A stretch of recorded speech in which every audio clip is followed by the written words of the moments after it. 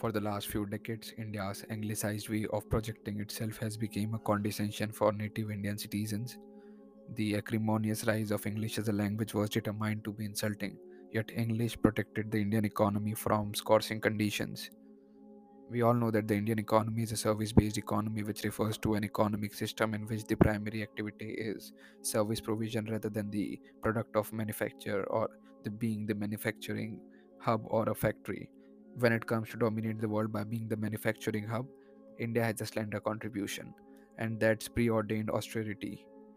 During the Cold War, when the world was experiencing the maelstrom of plausible economic reforms, India's closed economy acted as a fortification and acted as a defensive wall against all of these changes. In contrast, the Maoists rode the high tide, and even after a half of a decade, they still enjoy the trump, leading China as a manufacturing womb of the world.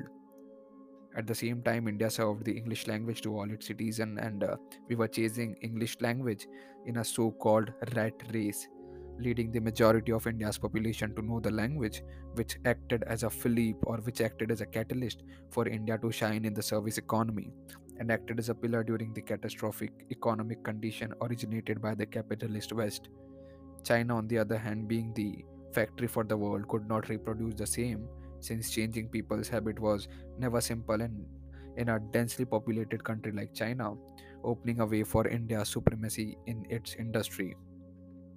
Socialist India is now indicating its next move to conquer the manufacturing industry and overthrow the communists. Those Indian oligarchs are promoting self-reliance and the